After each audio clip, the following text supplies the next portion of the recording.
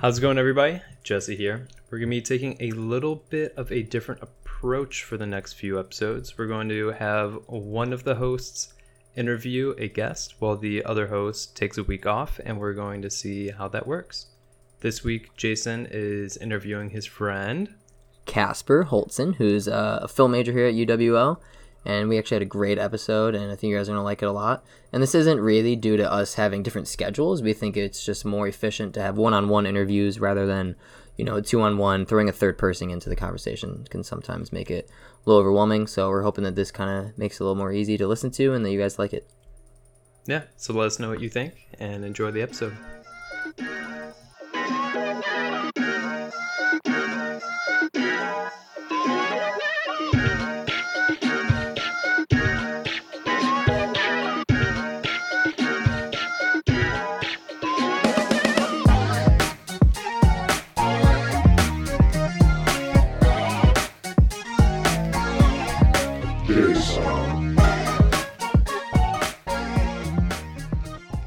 I love talking to people, and I love I love seeing different people's perspectives, like having conversations with them, and like even if you're super hardcore nerdy, I'll talk to you, I'll hang out with you. Totally. But like, why, dude? There's a block there. People don't do that. People don't have that mentality at all. No, exactly. And like, and I understand why, because I throw up that block as soon as one of those people is like, "Hey, come play a game with me," because I'm like, yeah, you're just gonna like run house on everything. Yeah, but see, it's not that it's a Wisconsin thing. I think it's a college thing. Okay. It's like that weird, you get that vibe, and like, I don't know if it's the same thing in RTF, but in business, it's like everyone's too cool to talk in like a discussion.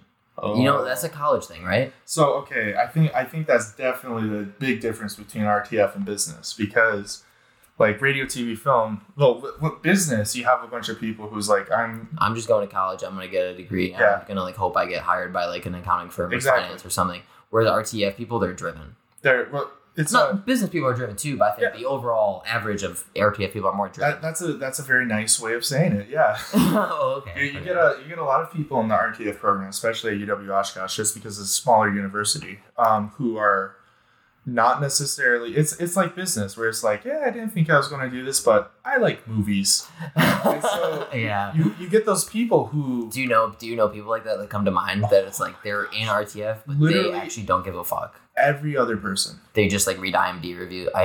Yeah, so it's you have a vast plethora of like armchair critics.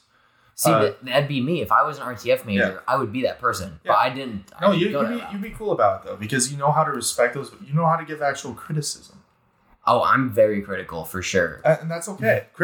I'm not demonizing. But being critical sucks, because most critics can't do even 10% of what the actual artist did in a movie. True, yeah. They don't know shit about actually doing it. Yeah. They just criticize the work.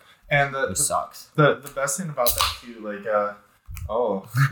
there's that Indian Pale Ale going off. Yeah, number 2. Cheers. Cheers. You got it. Where was that?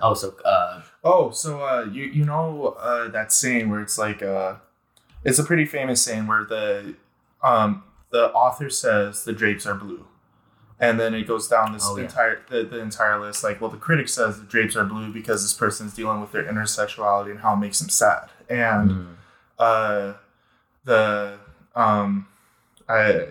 about all I got for that.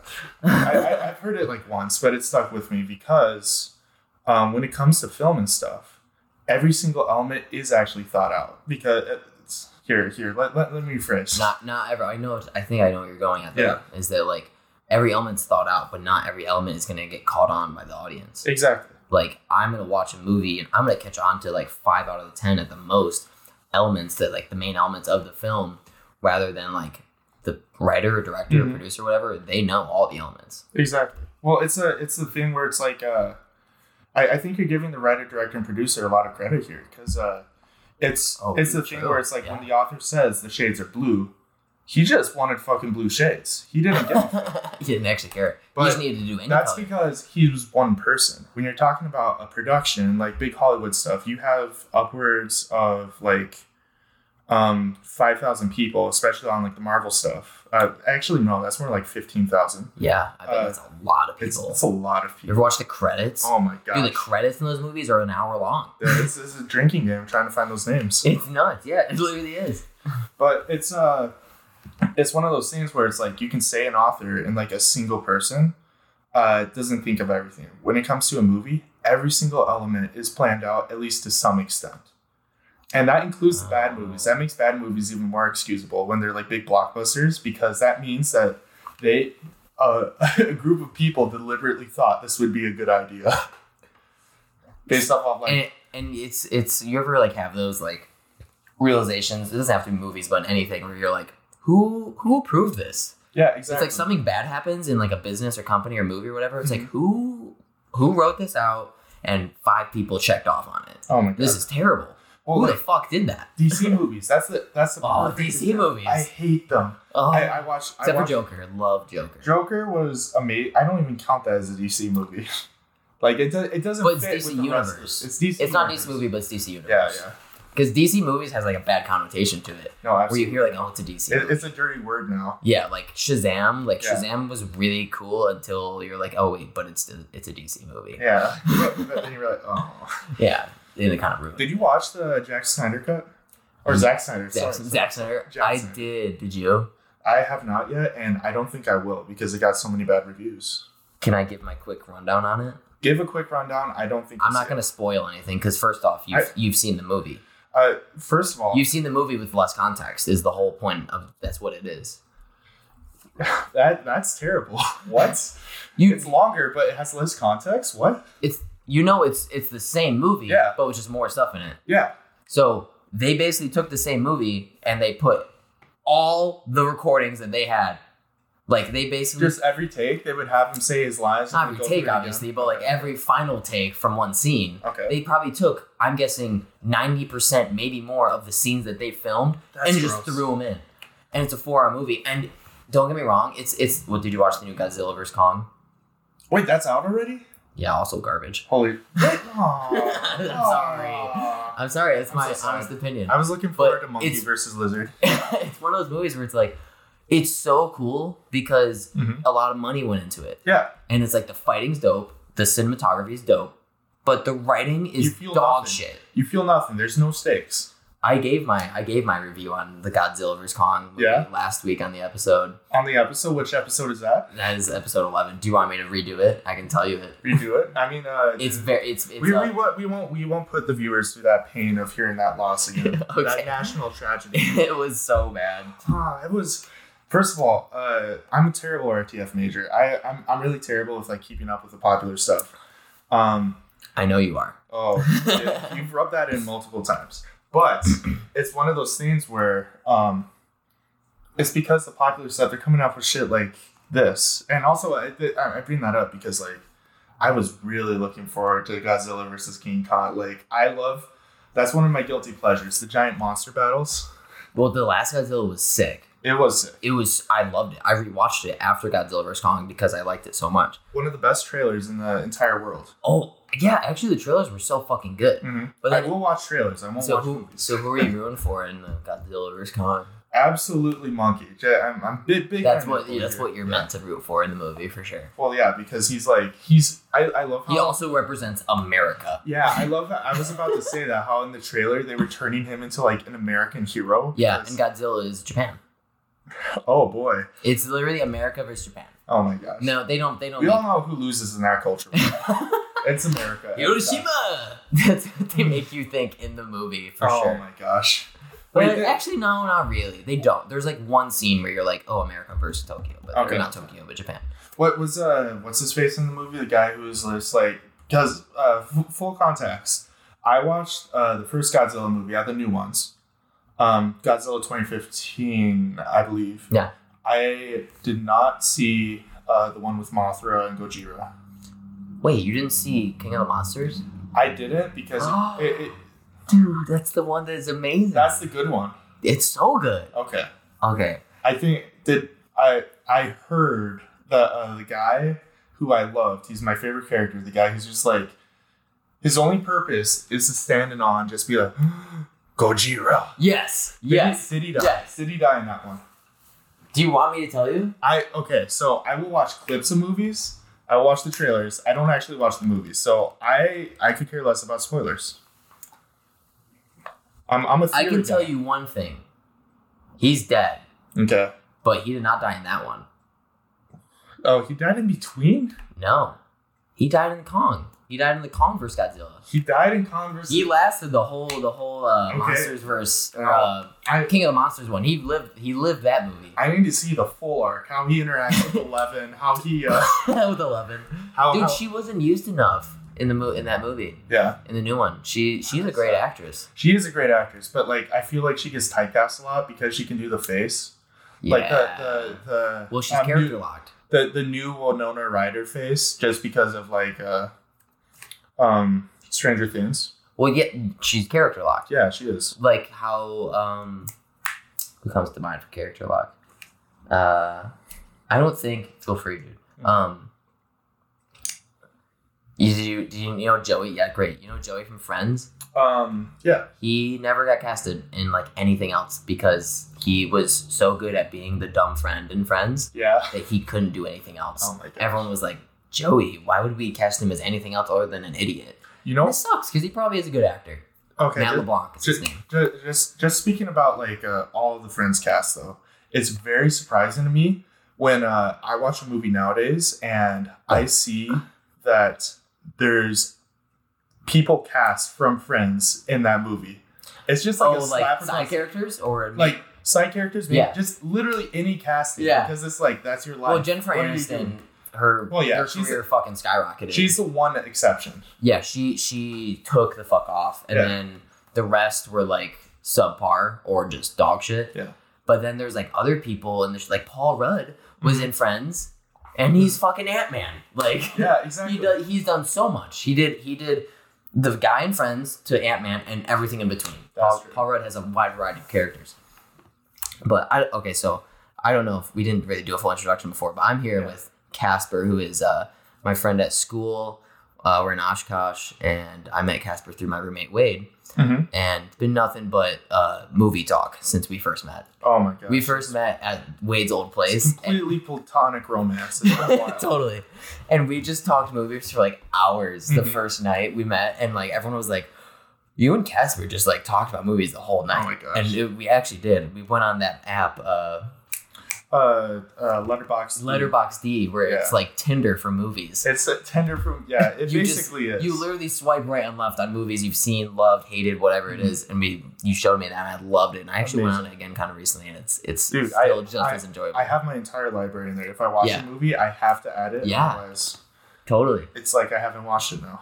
Oh my god, that's so funny. But real quick, I guess we definitely went longer than I would have expected. But you can give a quick little introduction to yourself if you'd like, or tell people what you've been up to, anything in school, what you want to do with film, or we'll run down. Feel free to. So hi everybody.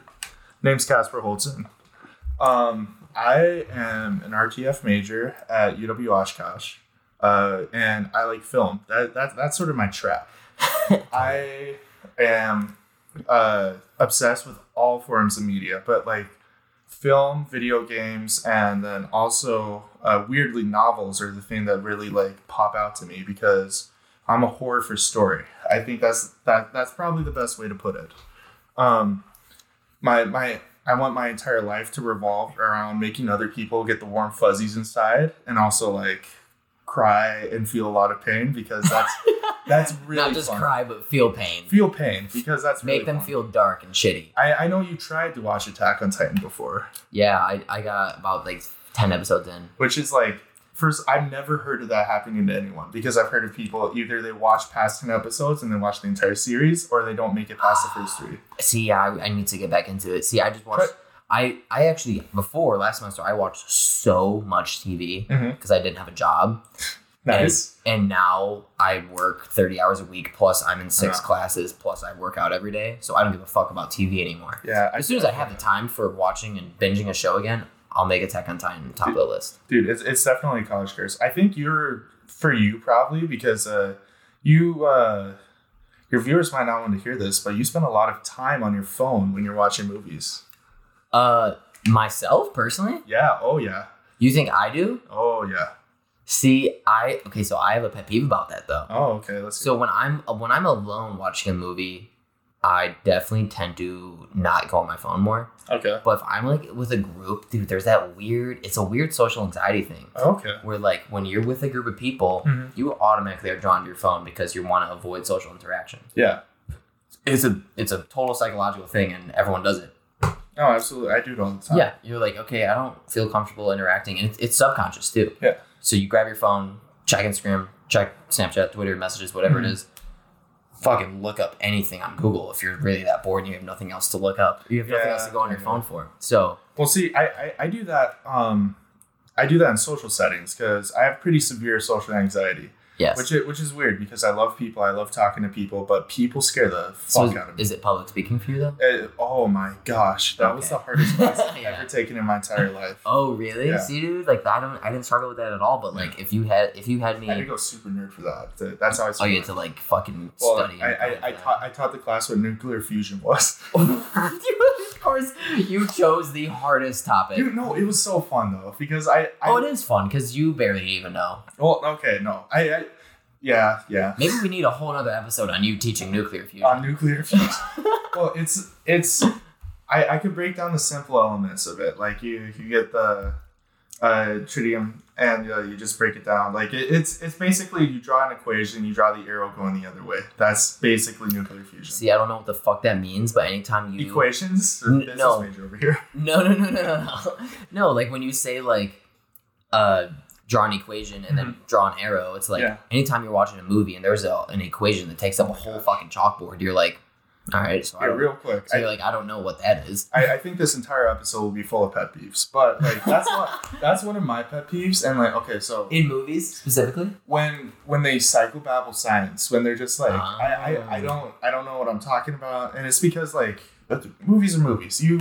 They're made to make money. They're not made to explain the world away. Some movies are. Maybe you might disagree. Well, like most movies. Yeah, no, yeah, you're right. And like there are some movies that are like very scientifically like accurate and they do stuff, but still, even in the most accurate movies, you have to bend a little bit to form to like what the audience wants to see. Exactly, because it's like Interstellar. Even Interstellar still had sound in space. Love Interstellar for little bits of it. Yeah, but you know how much have you seen like the YouTube clickbait video before there? It's like, oh, like. The writers or directors, whatever it was for Interstellar, talked to actual like scientists and like people that understand quantum mechanics and the physics of space and realm. Absolutely. And they actually modeled things in Interstellar to make perfect sense to like the world of science. Yeah. But they could not leave space silent for the sake of film. Exactly. There's the two elements of it, and this is like the part of movies that I really love because so my life goal is to be the person who is in charge of a creative IP. So I would love to not be the direct. Marvel's a great example. Huge IP, huge intellectual. Is it a great example? Yes. I feel like it's too mainstream of an example. Well, no, because you have the with all great IPs, they become mainstream eventually just because of the quality of the IP. Harry Potter. Okay, true. Star Wars. Harry Potter and Star Wars was independent. Star Wars was fucking nerdy until it became it was nerdy. Mainstream. After the first movie, though, it just got like it blasted off. But it existed before the first movie is the weird thing. Really? I did not know this. Explain. It existed in the sense that there was like the genre? Yes. So like I know Star Trek was nerdy, but Star Wars was like this whole new thing. Okay, I'm totally basing this off of what you see in past movies in the 70s. Yeah. Where you're like there's the Star Trek nerds in movies. Yeah. And it could be a movie based in the 70s, and there's this little fucking nerd that loves Star Trek, and he gets picked on because he loves Star Trek. So I'm assuming that the sci-fi genre then was viewed as super nerdy. Oh, yeah. And if you were into sci-fi, you probably got picked on or bullied or whatever. Versus now, it's like everyone fucking loves Star Wars. Absolutely. Any child, if you get picked on for liking Star Wars, like you probably live in a weird place because that's not normal. Exactly. It's totally cool to be a fan of Star Wars nowadays. One of my best friends, shout out to Kevin. He's a huge Star Wars nerd. I don't know if even the new trilogy. He not as much, but like his big thing is the Clone Wars. So our friend Kevin, he's a really big military guy. I believe he's joining the Marines soon, and he's shout out Kevin, my boy, the troops. He was big into bodybuilding. He was big into tattoos. He was one of the most fit people I've ever met in my entire life. Everything about him, just meeting him at first, would scream super attractive jock in high school, right? Okay. But you get to know him and you realize he is the biggest fucking Star Wars nerd in the entire world. Have you been to his apartment? No. He has like the Clone Trooper helmets. I love that. He watches Clone Wars on repeat, and it's amazing. I love that. I love disruption of pattern, where it's like the least expected thing happens. Like imagine you meet that guy and he just I don't know, he could be the star QB for a football team, and like you're like, oh, like let's hang out. You go back to his crib, boom, he's a fucking like World of Warcraft nerd, and you're like, no one expected that. Disruption of pattern. Exactly, and that's sort of what because I like mainstream media, and I think it gets demonized a lot just because, like we said before, it shits on science sometimes. Yeah. Sometimes it just completely disrespects the fan base. Yeah. But I like the power that it has, and I love the disruption, bringing the nerd shit into the mainstream. Because one of my big things is fantasy. Fantasy is the genre that has just stood out to me more than any other fucking genre throughout my entire life. I grew up reading novels. Give a subcategory of fantasy for me to more understand what you know by what you mean by fantasy. Because fantasy isn't just all like fiction. Well, here's the thing though. So like what do you picture when I say fantasy? I think Final Fantasy. Final Fantasy? So like... when I think fantasy, I definitely am thinking like unicorns and fairies. Exactly. Unicorns, fairies, knights, dragons, and shit. Yeah.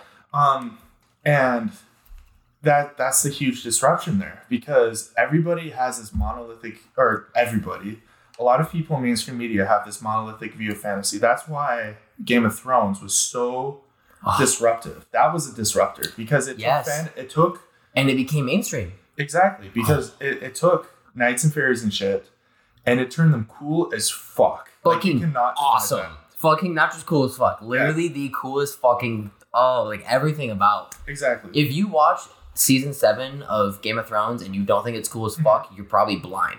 Because you didn't actually see what the fuck's going on. Exactly. It's so sick. I know you didn't love or totally get Okay, well, no. Here's the thing. So the big difference between me and Jayson is I'm the RTF poser. I'm the person who loves the overanalyze because you can't help it. Yeah, but also like... I'm more of a consumer. You consume a lot more media than I do, which I find funny because you've probably seen double the amount of movies. Well, media. I consume more media than you, for sure. I'm technically a social media major. I'm a digital marketing major, but I'm going to emphasize in social media down the road. Oh, congratulations. I didn't know that. On my own. Mm-hmm. But like, that means I have to know and be aware of all trends in social media. Absolutely. But yeah, no, I get what you're saying. The difference between us is, well, if you think about what you consume versus what I consume, you consume stuff that is more... The content has more uniqueness to it, I think.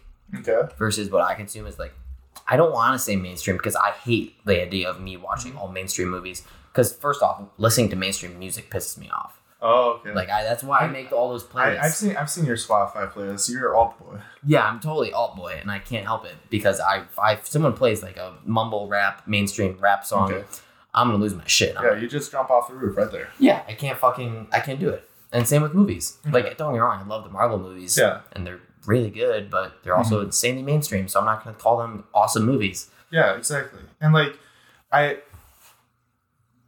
here's another way of looking at it, though, because I don't actually see you that way. I see you as a critical consumer.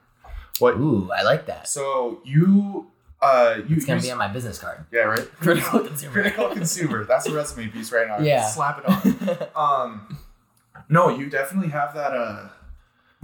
I think you do watch a lot of mainstream. The ones we talk about are mainstream because. Yeah. Well, here's the thing. Also, I consume mainstream movies mostly as well. But here's the thing, though, is I You're the ask you about movies, and you don't even know the mainstream movies. You know them, but you don't watch them because I know you have probably a movie list 1,000 pages long because I'm sure it's so bad. I'm sure I'm not the only person that tells you what movies and TV shows to watch. Like we've been talking about it. I've recently been on the anime kick. I've never been a weeb. I've never identified with anime culture, but like I've been finding this story so interesting because it's so polar opposite of a lot of the stories we tell in the U.S. Almost everything we have in the U.S. comes from Greek. Yeah, it's like Marvel. We keep coming back to Marvel does too. Yeah, boy. But it's literally the tales of gods and heroes and what it means to be a hero. I'm watching The Boys right now, where it's like it's kind of Greek mythology in The Boys too. Yeah, Invincible? That's another Amazon one.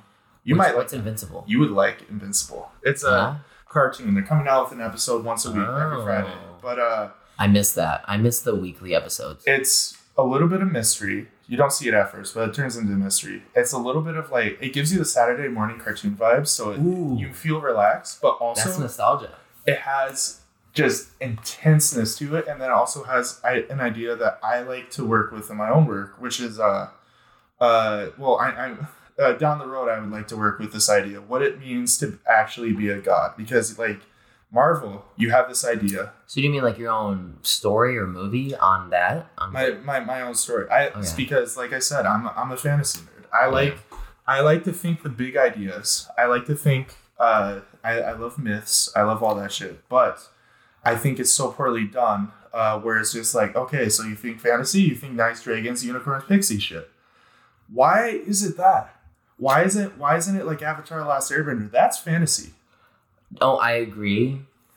Are you saying that you don't love it's so what people think of when fantasy is said?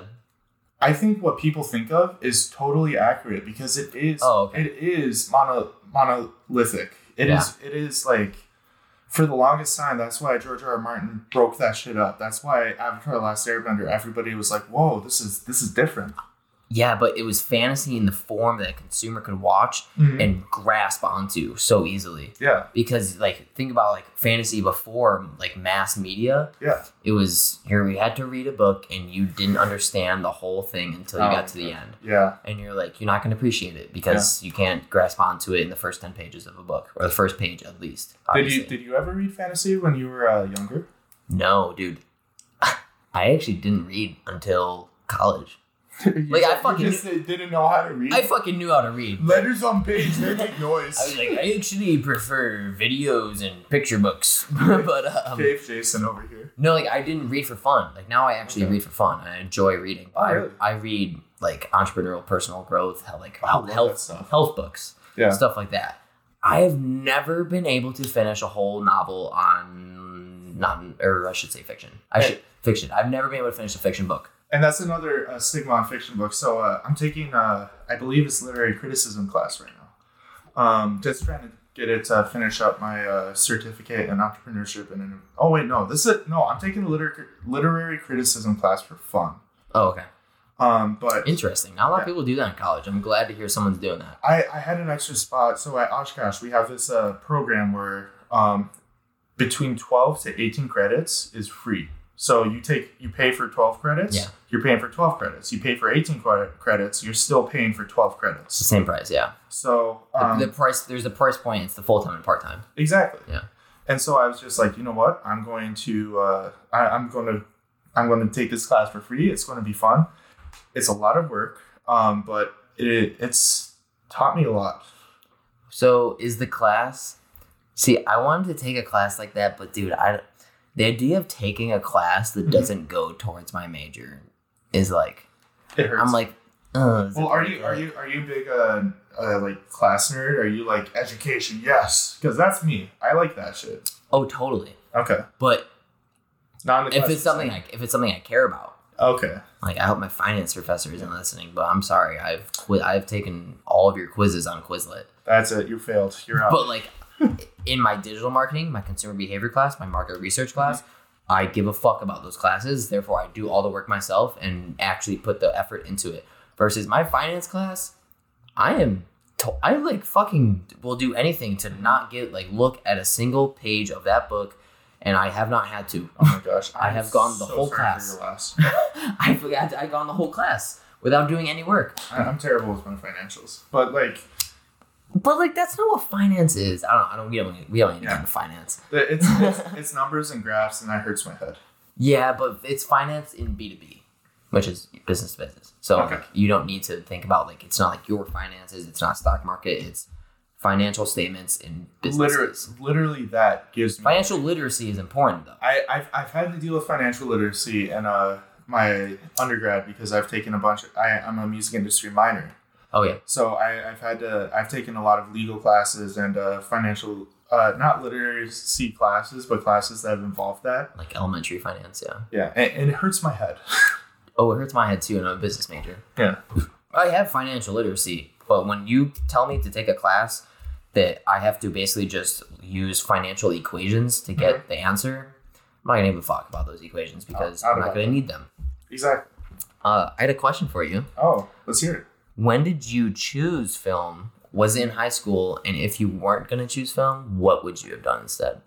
So I have a pretty interesting story coming up from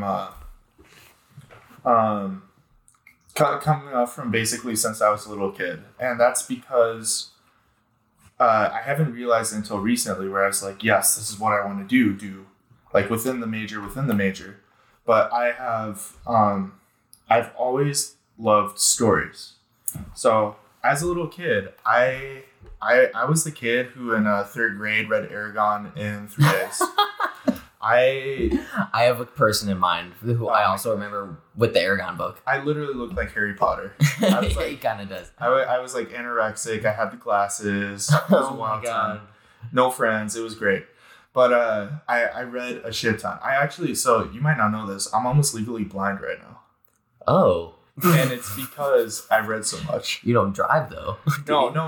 I'm not legally blind, but I'm like it's because you've read so much. Yeah. So elaborate. I would stay up really late, and because in my household, you had to get your sleep. That was super important. I fuck with that though, because sleep is so important. I wish I knew that now because now my sleep schedule is permanently messed up. But I would stay up. I'd play Wizard 101. Oh, dang. Oh, you remember that? I love Wizard 101. Play Club Penguin, play Pop Tropica. Dude, Club Penguin was cool, but Wizard 101 was like, there was something different about it. It was built different. It was built different, for sure. Yeah, and like my mom was not happy about that monthly payment, though. Oh, see, that's my problem. I tried to grind past the monthly payment. No way you knew how to get past that when you were 10 years old. No. So, like, for all of you who do not know, Wizard 101 is a terrible, terrible time-wasting game from when we were kids. I went back a couple years ago just to look at it. It looks like garbage. It's an RPG that is basically built on a browser. Yeah, and you just you be a wizard. Yeah, exactly. But it was so cool. You're a wizard. But it would. They have the subscription in it, right? So you could play like through the first couple areas, and then after a while, I'd prompt you with a subscription to go off to the other areas and actually do the cool shit. And they really encourage you up until that point. And so like you get your mom's wallet and you're like, yeah, let's go. It's like any top grossing app like Clash of Clans where you play and then it's like, oh, I can do more if I just pay a little bit of like a few cents or $1. Here's the thing though. I did not pay and I tried to grind past those points. Oh, I paid. And it's the worst thing I've ever done in my life. Long nights. But also going back to that. Yeah, I want to hear how you're almost blind. I also read late at night with very low light because I couldn't let my parents know I was still up. And like I said, I read. I had a pretty fast reading pace. I don't even have that reading pace now. Really, you were faster reading then? Yeah, where I could do that's crazy. I could do a page in like 7 to 10 seconds. No way. Yeah. I wasn't doing the weird split thing. I knew people who could like read the 2 lines and then come together in the middle and then go down. I've heard of that, and I genuinely cannot wrap my head around actually knowing how to do that. I can't. So I should preface. I can do it for 1 line maybe. I can read that way, but I can't remember as well. Okay, I can't remember as well reading in general. Yeah. But like, I can read a page in probably 20 seconds. Yeah. But you're that means you're 50% more effective than me at the least. Well, yeah, and like I think I hope I've read more books than you with like your. Oh, you have. Okay, good. Considering I didn't start reading until 3 years ago. Yeah. Okay. Good. Or obviously like read in high school. Got that flex on you at least. Yeah, because I had to read in high school and whatnot, in middle school for school. Yeah. But like I would never up until college pick up a book for my own personal. Yeah. Like get my own personal gain. And that was me during high school too, because like most people like in high school because you don't give a fuck. Well, you don't give a fuck, and then also people are just like, reading is for nerds. Reading is for nerds. Reading is for nerds. Yeah. So I went through. God, I hate that. I thought that at one point. Right? I literally lost so much reading time. It's ridiculous. But I went through a transformation in high school where I went from super nerdy guy to I play sports now. I wrestled. I play football. You definitely are built. Yeah. And I cannot believe that at one point you were like not about that at all. It just happened at one day? Yeah, well, I'm also blessed because my father used to be big farmer boy who's like chest. Farmer strength. Farmer strength, but like jacked farmer. Like, no, well, like I'm 60-inch chest, but like he was this tall.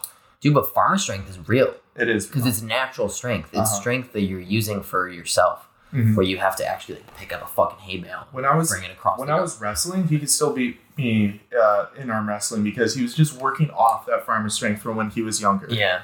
Oh, that's funny.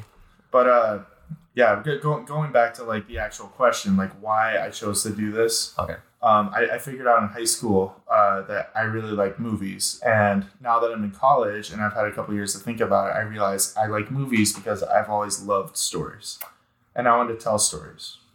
Something interesting that I always bring up to Jesse is I love storytelling. Yeah. And we could have a much greater conversation on it another time, but storytelling is so magical. It is. Like, not only just like the actual storytelling, but getting someone to feel the emotions that you have portrayed through the story. Yeah. That's like in my movie recommendation a week or two ago, it was Cherry, which I don't know if you heard it. It's on Apple TV. It's Tom Holland, Spider-Man, who is basically just a rehab, also war vet, also college dropout, also everything else. Okay. Chapters of life type movie. Okay. So sad. One of the saddest movies I've watched in the past year, for sure. Like, it genuinely makes you feel shitty about yourself. Like you said earlier, like movies where it's like cause pain. This movie causes pain. Okay, so I should preface that. That's why I actually brought up Attack on Titan. Because Attack on Titan causes pain, but it's in like an addicting way. Because you are so attached. You're so attached. You're so like on the edge of your seat that it hurts. Yeah, I got that feeling. I don't like movies that are shitty to be shitty movies. So like I've declared war on movies that are sad to be sad. I hate those movies. Yeah, that's probably what this movie is, though. But it's also like a beautiful movie in its own sense. It's it's sad to be sad. Yeah, but it also has themes in the movie. Yeah, that are just relatable. Yeah, on like everyone's own personal life, which is why I loved it. And everyone can relate to at least one chapter of this movie. I love those movies too because it's sad to be sad is sad to be sad. Sad What's with a purpose is different. Totally. What's a movie that's sad to be sad that comes to mind? Take your time. So I can't think of a movie right now, but you might have seen it on Amazon. It was advertised pretty heavily, and then they sort of dropped it. It was called Tales from the Loop.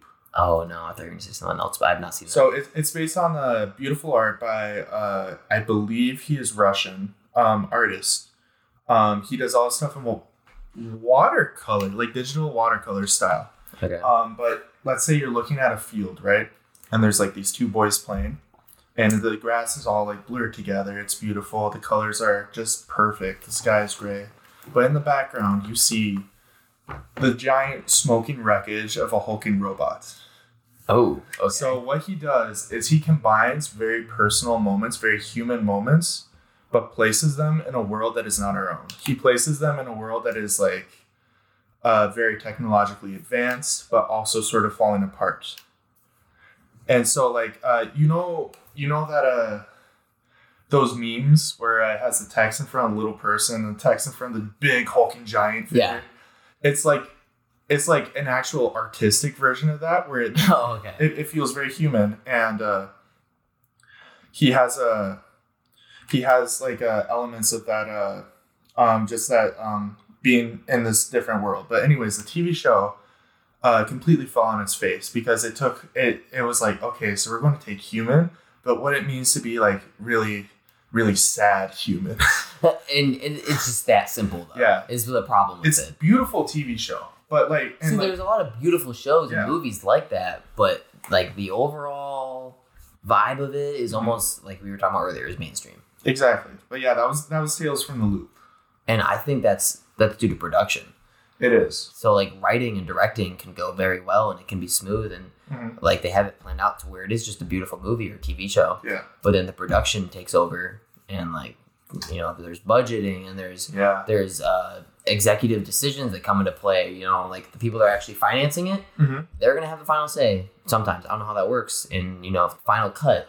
Or no, some directors like request final cut. The more mainstream something is, this we were talking about this before at DC. The more mainstream something is, the more power the money people have because the more money that's involved. So the people that are making DC, the writers, Zack Snyder might not have as much say as he wants. And that's why they made this whole random fucking stupid thing, Zack Snyder's cut, where they just throw in every single scene. Exactly, because the first one flopped so hard, they were like, we need to get our money back somehow. Let's just re-edit it, re-release it. Yeah, well, think about it. They had to put zero money into this, except for paying people to edit the new scenes. Zero money. They like had no $50,000 to $100,000, but that's nothing. Change. But they had no reason to reproduce any scenes. They had everything. Marketing was probably like $200K. Okay. I guess really what I mean is they didn't have to film anything new, right? Yeah. No, that's which is the expensive parts. They didn't have to hire actors and like actors are. Love them. Love working with actors, but sometimes they can be pariahs, and oh boy, actors are expensive. So expensive, crazy. Like Robert Downey Jr. If you think about from Marvel, like holy shit, in Spider-Man: Homecoming or whatever the one that he like barely made an appearance in, he was in it for a total like 20 seconds. Yeah, he got paid like $10 million. I mean, it makes sense. But it's also Robert Downey Jr. He is the highest paid actor of all time, and also one of the greatest actors, I think.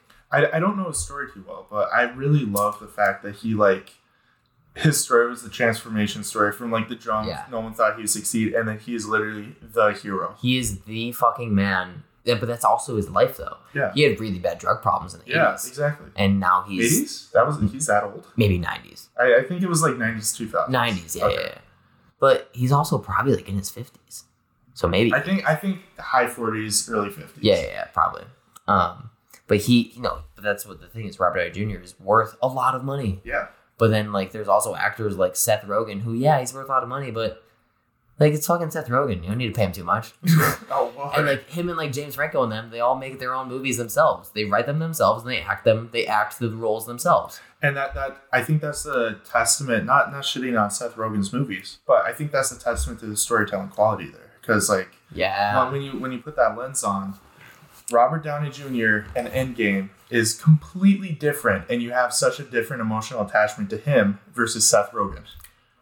Okay, well, Seth Rogen is a total geek. Yeah, that's true. And that's love him, but like that's what people expect out of him. Exactly. Whereas when you see Robert Downey Jr., he hasn't been in a movie other than Marvel in years, though. Yeah. But when he's on screen in Marvel, and he's a fucking killer. That's sort of the idea that I think I would love. That's space I would love to work in. Like what it means to work with the Robert Downey Jr. Like what it means to be a god, because you have that different. You have a very different mindset when you're thinking about Robert Downey Jr. versus Seth Rogen. It's epic. It's big scale.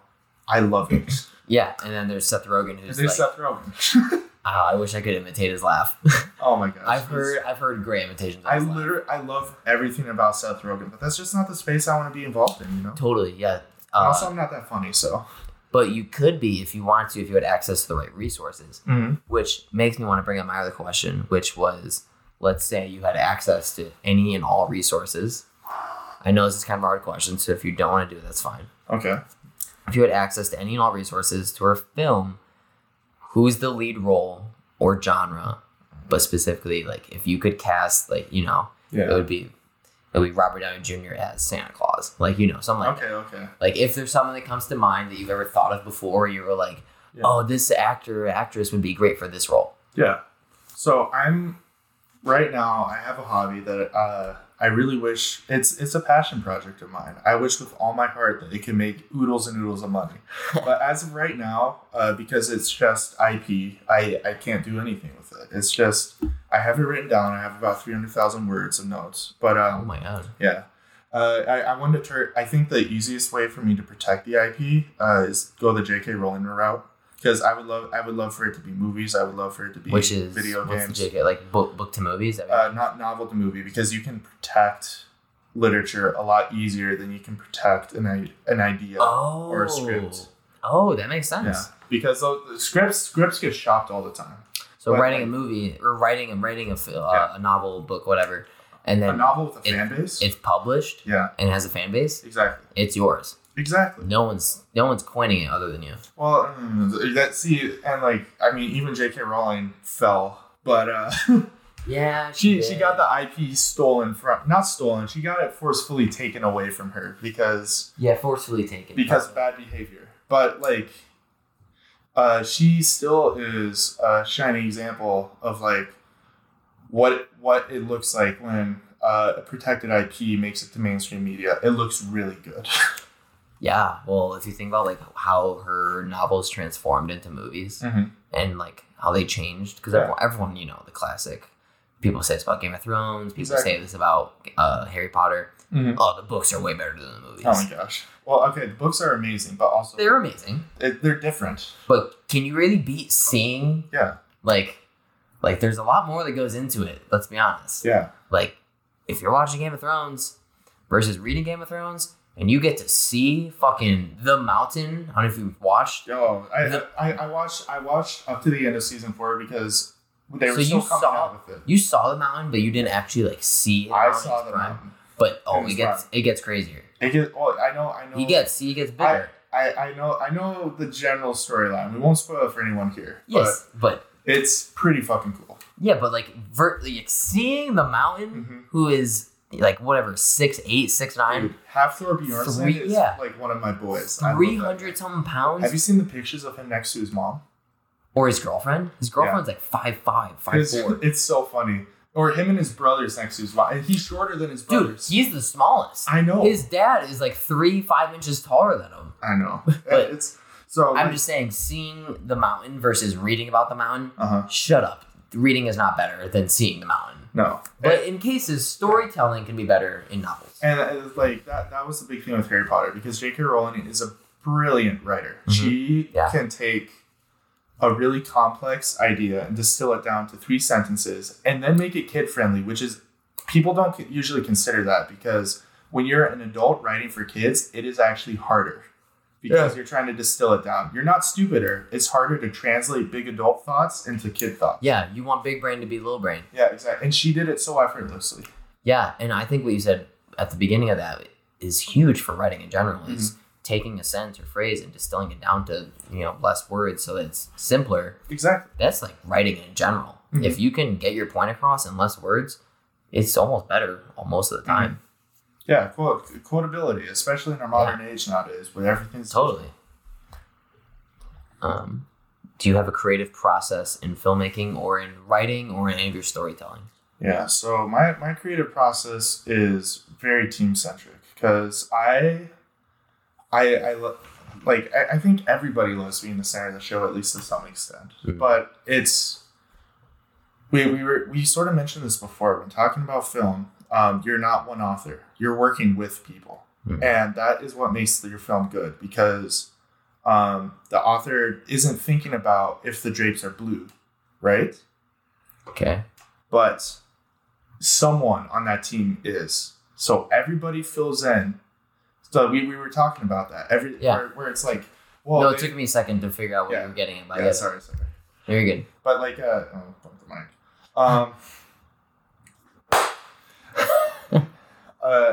Audience thinks of they think they're I've discovered this very specific thing, or critics are I discovered this flaw, someone's probably thought about it. If it's a big enough production. They didn't think of it themselves. It was thought of before. Yeah, everything is planned at least to a certain point. Yeah. And where was I going with this? Oh, you're team-centric.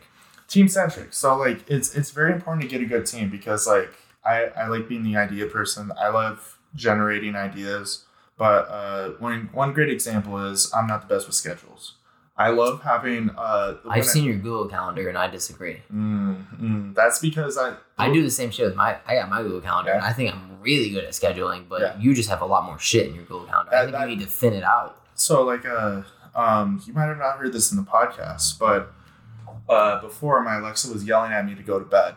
That's what my Google Calendar is. It's a bunch of reminders to tell me you have to do this now. Oh, okay. So it's does it work? Is it efficient? Like when you hear it, do you get up and do it? No.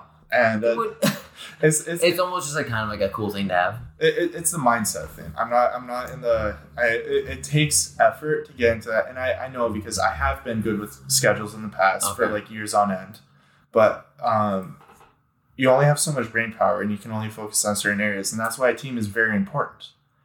Yeah, you have to equally distribute the brain power so that everyone can hyper focus on what they're best at. Absolutely. So like, so what is your ideal team centric dynamic, or like what is an experience you had where the team centric or like the team experience or interaction was just perfect? So most people you'll find a lot of creatives that shit on producers, and that it's for a reason because it's like a conversation with any team.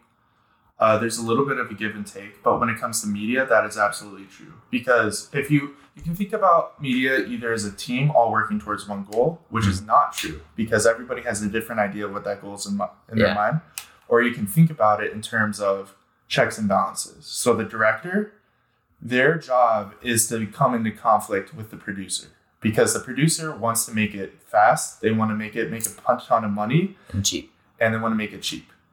And the director, they want to make it creatively good. They want to protect the story, and they want to they want to make people love it. They're not thinking time or money at all. Exactly, and those are two very different like viewpoints, but they have to work together. They're both important for sure. Yeah. So that's a really good way of thinking about it for sure. And so like it's with every position because like you have the creatives who are all just off in their whiteboard. So is it like directors and writers versus producers versus the world? Versus the world. Yeah, it gets fun. The directors and writers are usually on the same team, right? They might have creative differences. We were talking about pre-production, production, and post-production. Yeah. Your sort of big creative heads of each of those. It's really changed nowadays. Now it's more like directors through the entire thing, but you used to have writers pre-production, directors production, editor is post-production. And so those would be the big people who are like heads of creative control now because... And then is producers is there executive producers that like the umbrella of all of that? Yeah. So there's all these fun hierarchies and all this fun stuff. And it's important to know how those work because otherwise you don't get stuff done in the media world. Because like you can be the creative pariah. You can be like, no, fuck you, I'm going to do it my way. The person's just going to be like, well, I'm not going to pay you. I'm literally going to cut off funding from this film if you don't listen to me. Oh, yeah, so there's authority involved. There is. Who has the final decision? Producers. And that's why you get a lot of... But don't some movies have directors where they demand final cut? You do, but that's before. So like with Quentin Tarantino, for example, he will not work with producers unless they give him final cut. Well, that's why he's such an iconic director. Exactly. But he has the power. He has the bargaining power. Most people can't do that. True. No Tarantino movie is ever going to get released unless Tarantino is happy with what it is. Exactly. And producers, when he says that, he's telling the producers, look at my track record. I am proven to be one of the best. He doesn't need to do that anymore. You're going to get your money back. And the producer, they have to be like, okay, I trust you. And so that normally doesn't happen because producer has the money. That's the lifeblood that runs through this whole thing. So normally if it's like, let's say I'm like, okay, time to make my IP out of scratch. And it's like, all right, so I'm going to need 300 million starting. No producer, first of all, no one's going to listen to me because I haven't done shit. Yeah. Second of all, and like even Tarantino, if he did that, he would. There'd be questioning. There would be hard questioning. Yeah. Well, they're never gonna just fully just be like, okay, yeah, exactly. Do whatever you want. Yeah, exactly. Let us know how much to Venmo you. like there's gonna be questioning because that's just business. Mm-hmm. But like, I mean, you've got your Once Upon a Time in Hollywood Quentin Tarantino poster right there.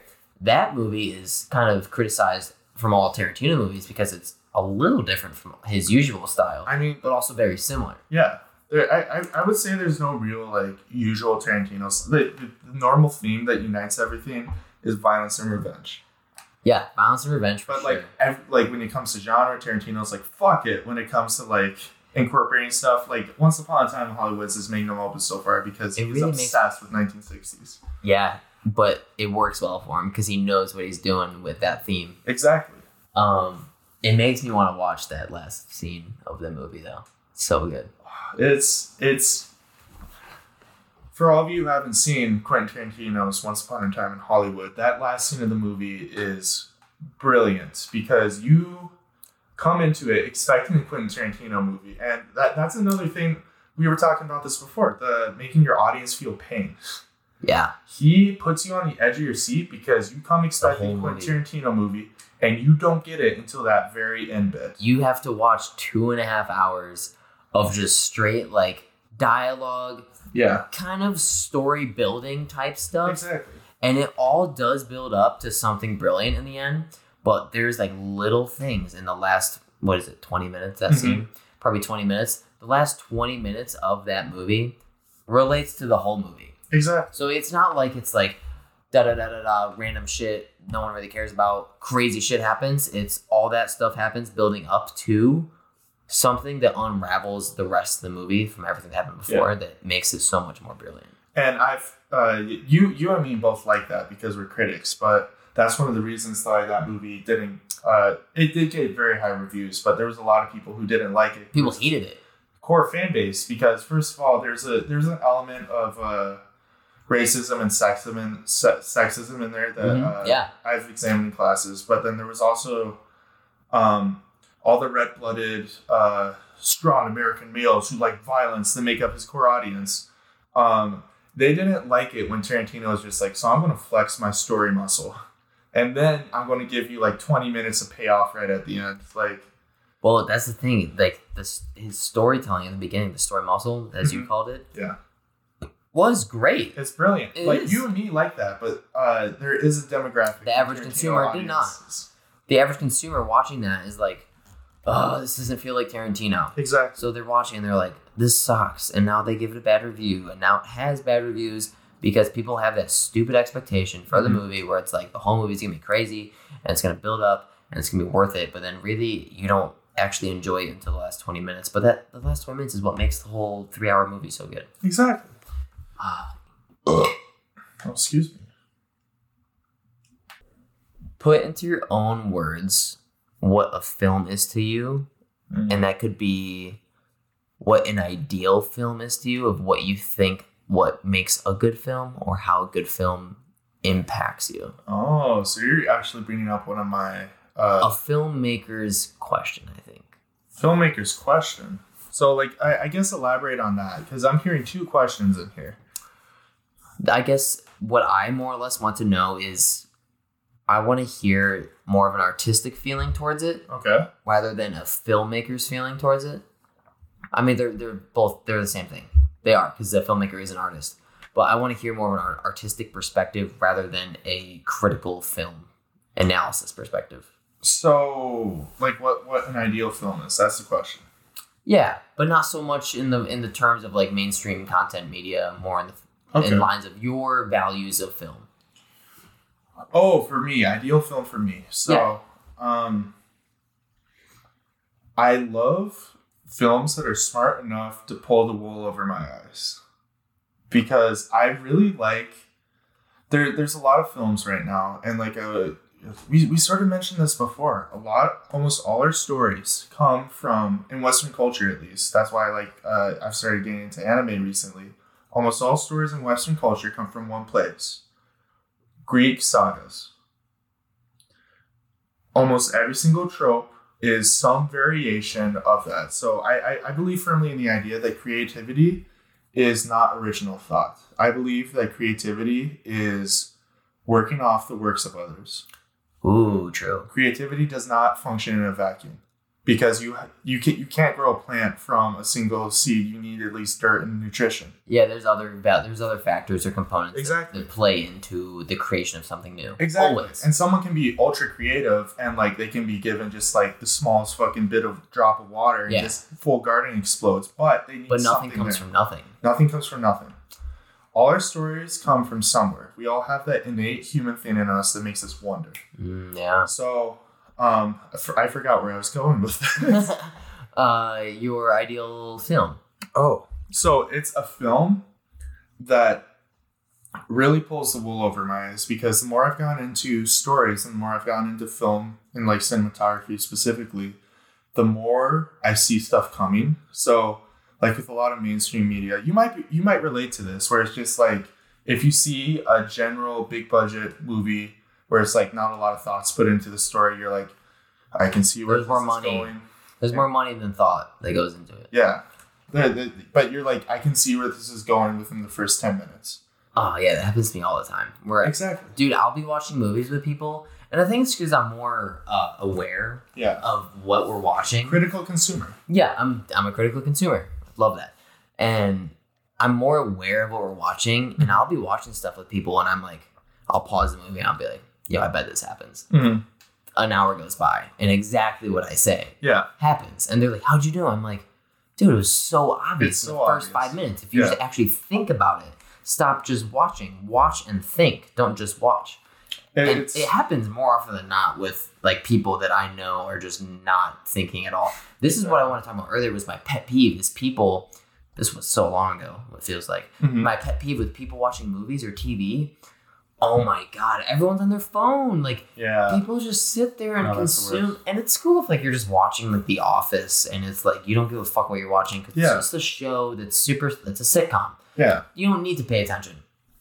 But if you're watching a movie, especially a movie you paid for, like if you bought it on streaming service or went to the theaters and you're going on your phone, you need to reevaluate why you're there. Well, are you there for the social setting or are you there to watch the movie? And like, I guess this is where I'm sort of biased because I am a person who wants to spend their life involved in creating media. Maybe not just movies, but like also video games, stories. I have the same perspective as a trainer when he's asked about fast food. You get garbage in, you get garbage out. The same thing applies to media, and I think thankfully in our digital age, a lot more people, especially younger people, like my little sister, they're becoming a lot more critical about the content they consume, and like, albeit if it's like segmentation, so like my sister likes makeup videos, so she's not going to watch many other videos on YouTube besides makeup videos.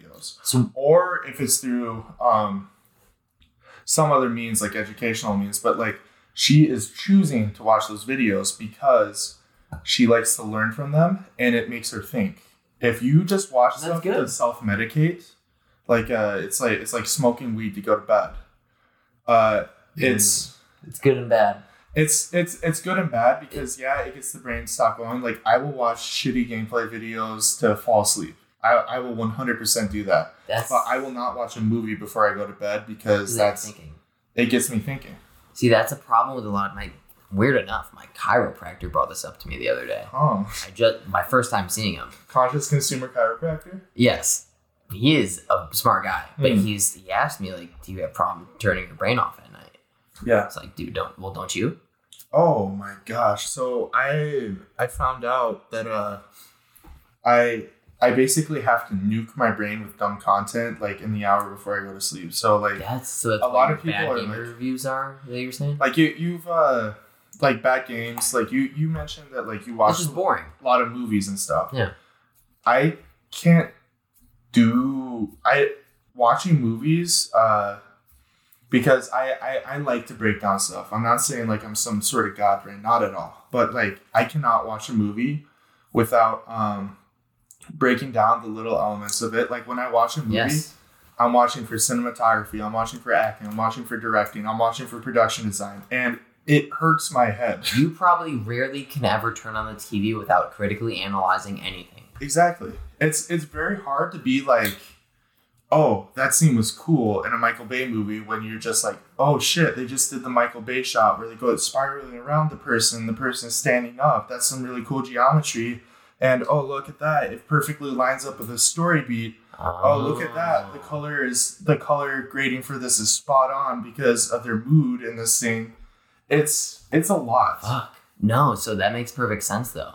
Mm-hmm. Because whenever like, I don't know, definitely if I'm watching a movie at night, first off, I have a hard time choosing movies because I refuse to watch a movie that I am not gonna like. Yeah, it's hard because I want to like spend 2 hours watching a movie that I'm not gonna regret watching. So I'm never gonna choose a movie that I know is bad. And it's hard to do that. Yeah, you're. It's funny because I think we watch like inverse movies because you're a big rom-com guy. You like, you like a lot of those more emotional movies, and I like a lot more of those like hardcore action, testosterone. I think you might have me read wrong there. Really? Because we've talked about this before. We have. I do love rom-com. Okay. And I love romance, I love comedy, and I love rom-com. But like, I think I more or less am into those dark movies now. Oh. Or not just so much dark. Welcome to the club. It's better. It's better. Yeah. It's better movies. It's better stories. It's better production. Like, I think so. And the storytelling that goes into those is definitely better. That's why I like them, because like I'm not going to sit here and be like, I like intelligent movies, but I'm going to say that there's no such thing as an intelligent movie. No, there is not. But I like movies where because like it's like a game of I Spy for me. I like movies that tickle that make you think. That make me think, and then that's also the curse right there, because like falling asleep at night, I'm just going to watch a movie. That doesn't I cannot do that. Oh, okay, no, that makes sense, because the curse is I want to watch a movie that makes me think. Yeah, but I'm not falling asleep. Yeah, if I'm forced to think. Exactly. Like mind blowing movies. Mm-hmm. That if I could watch a new mind blowing movie every single night, I probably could. Yeah, I would just never sleep. That's why I need to. That's why whenever I just have been kind of like lacking on movies and like media consumption at night regardless. Yeah. So I think whenever I... Like a good thing intentional or like bad thing? Like I'm just going to watch garbage. No, definitely no. I just don't turn on my Xbox at night, which is where nice. Like Netflix and everything is. Lucky. I don't turn on Netflix. I don't turn on YouTube. I force myself. I read 10 pages of a book and then I pass out. Because I get home, I'll go to work after class, and I get home at 8 or whatever. Oh my gosh, and then I have homework to do, and then by the time I'm done with homework, it's about 10, 11, 12. I'm like, I'm not going to go turn on a TV show now, so I read, I don't even make it to 10 pages some nights. I make it to 2 pages some nights. I make it to 10 other nights, and then I just pass out. Because I'm like, I'm not even going to remember if I keep reading, so I'm just going to fucking go to sleep. And it feels so good, because now I wake up. And I feel like I actually did something the night before, so then I sleep better. Sleep is huge. What we were talking about before. Sleep it's huge. Makes a huge difference in your energy. I read those same books too. I love the business, like mindset, health books. Those are business mindset, personal growth, personal development. All that is so good for people to just not even just read, but be aware of. Yeah. And if you're reading those daily, you're bound to fucking make progress. You're bound to improve. Exactly. It's going to make an impact on your life. It's all about habits, my boy. And you know this because you read the books. And you know what? I didn't even get this from a book. I got this from a tweet. Oh, boy. Let's go. But you're going to like it, I think. Okay, let's do it. The tweet was, how you spend your days is how you spend your life. Well, yeah, because like that's it's super simple. It's sort of the same line with that idea, like you only have so many heartbeats in your life. Like you do only have do you know what I was told the other day? So I'm 22 right now. Yeah. And I was out with someone and they were like, oh, you're 22. That means it's 8 years until you're 30. Oh my God. Dude. Well, didn't that just hit you really hard? It's okay. We can take a moment. We can take a moment for you. Thinking about myself or yourself as a 30-year-old is like, I want to cry right now. I'm not going to lie. What the fuck happens in between? dude, it's hard. Well, I hate how life speeds up the older you get. Yeah, it's the weird thing that everyone has always agreed on their entire lives. Yeah. Your parents are always like, oh, once you're out of college or like once you're 30, your life just accelerates, like it's exponential. Time increases. Obviously, it doesn't, but it feels like it does because arguably some of the most enjoyable points in your life are pre-adulthood. Mm-hmm. But everyone strives for that. What do you have to look forward to? Like retirement, we're fucked. We're not getting Medicare. We're not getting any benefits from that. I don't know, dude. The whole infrastructure of our whole country economy and life is going to be completely different when we're 60. Yeah. So we can't even. It's literally it's rolling the D20 right now. We're just trying to figure out what's up. Yeah. But like going back.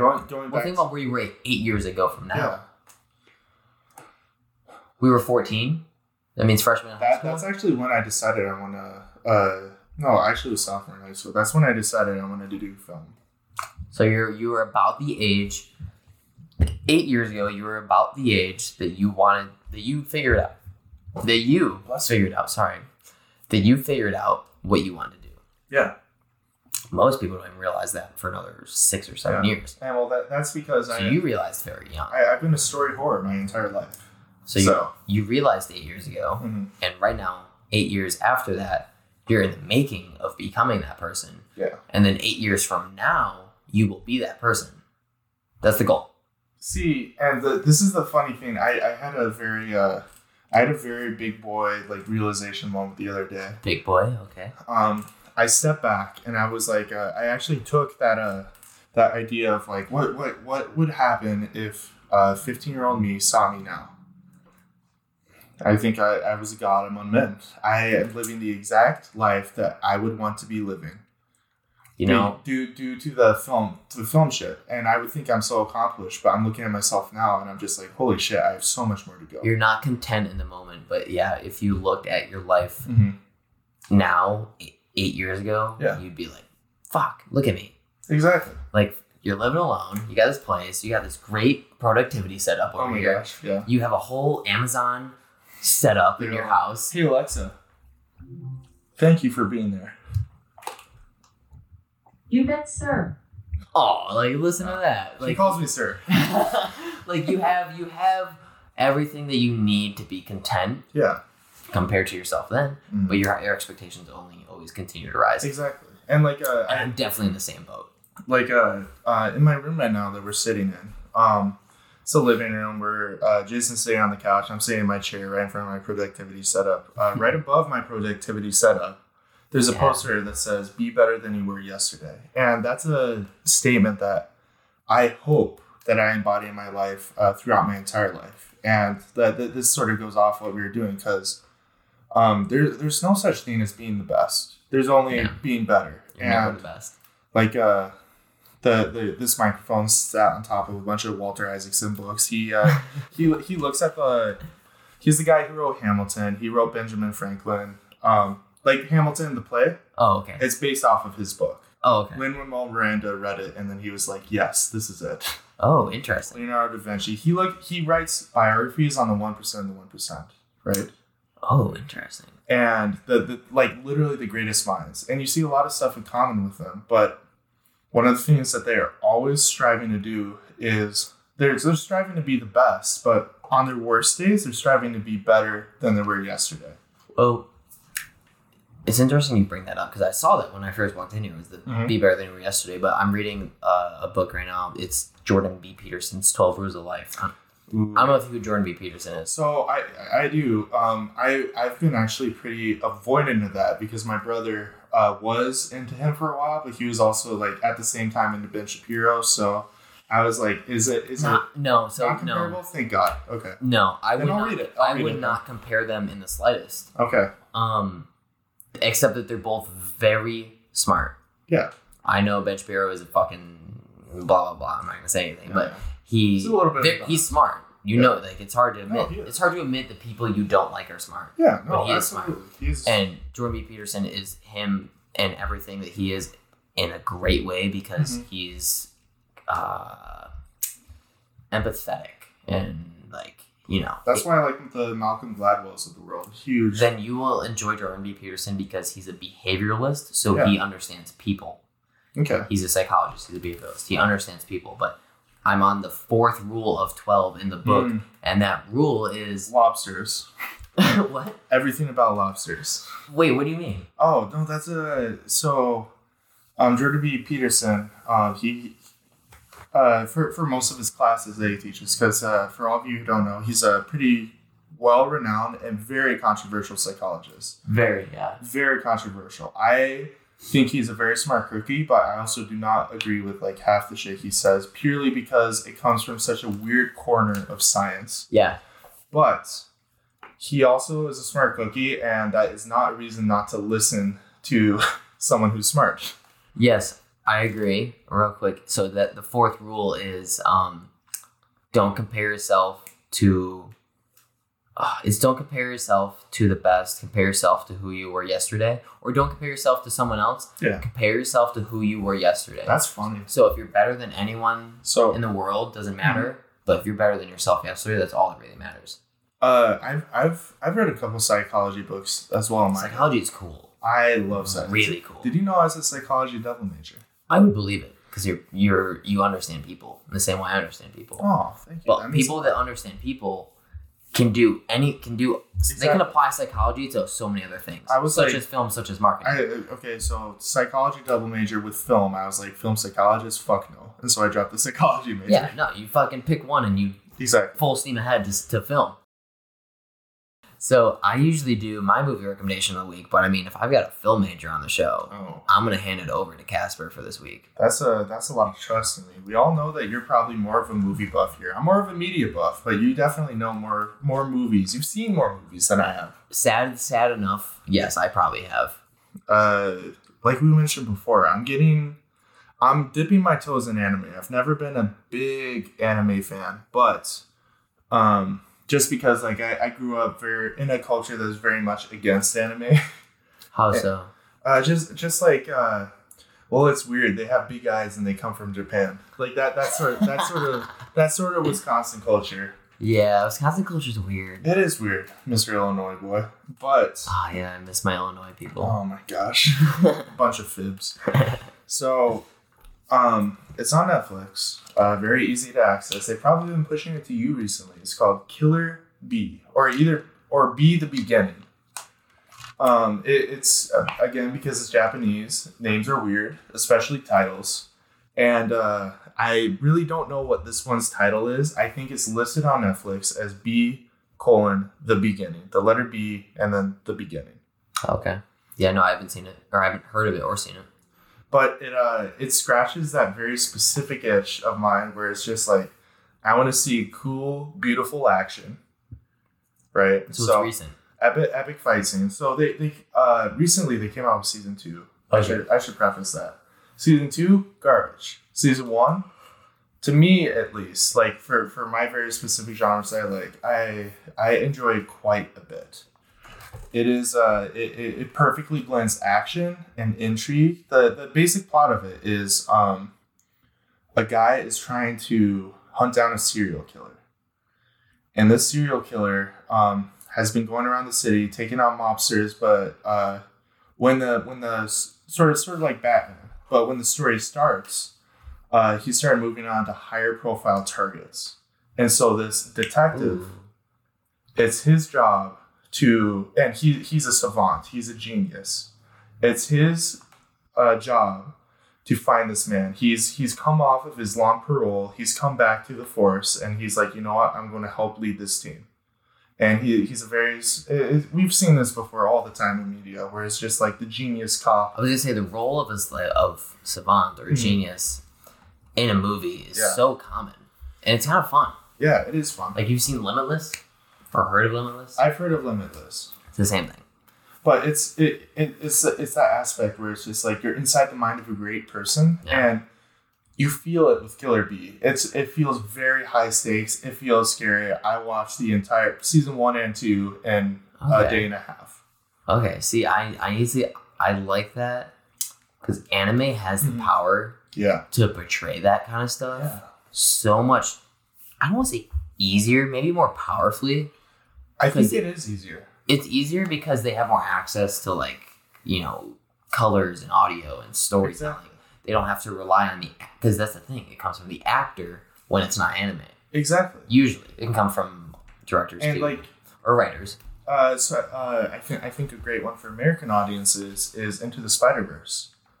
Yeah. Where so true. Where they did what I've always wanted in animation, where it's like, okay, we're having a fight scene. Okay, we're doing first person. Now we're going to switch to third person right behind the guy. Now we're literally going to take the camera outside the room and make it look like a video game where you see a 3D layout of the room and they're fighting each other. Now we're going to swirl that around and transform it into a normal back into one whole scene. That is amazing. That is amazing because Into the Spider-Verse does that, and it's fucking awesome. Yeah, and that's the power of animation.